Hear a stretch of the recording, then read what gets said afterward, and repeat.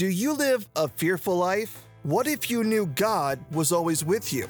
Let's talk about that. Hi, I'm Josh. Welcome to Honestly Radio.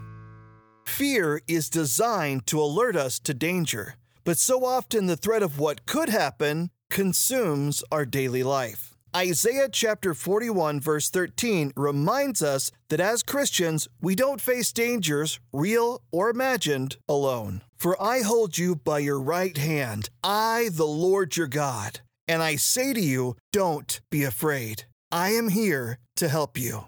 The perfect love of God has the power to destroy your fear. When you live in Christ Jesus, that love is continually perfected. I pray you embrace God's Word. Thank you for joining us on Honestly Radio. Embrace Jesus Christ. Embrace true purpose.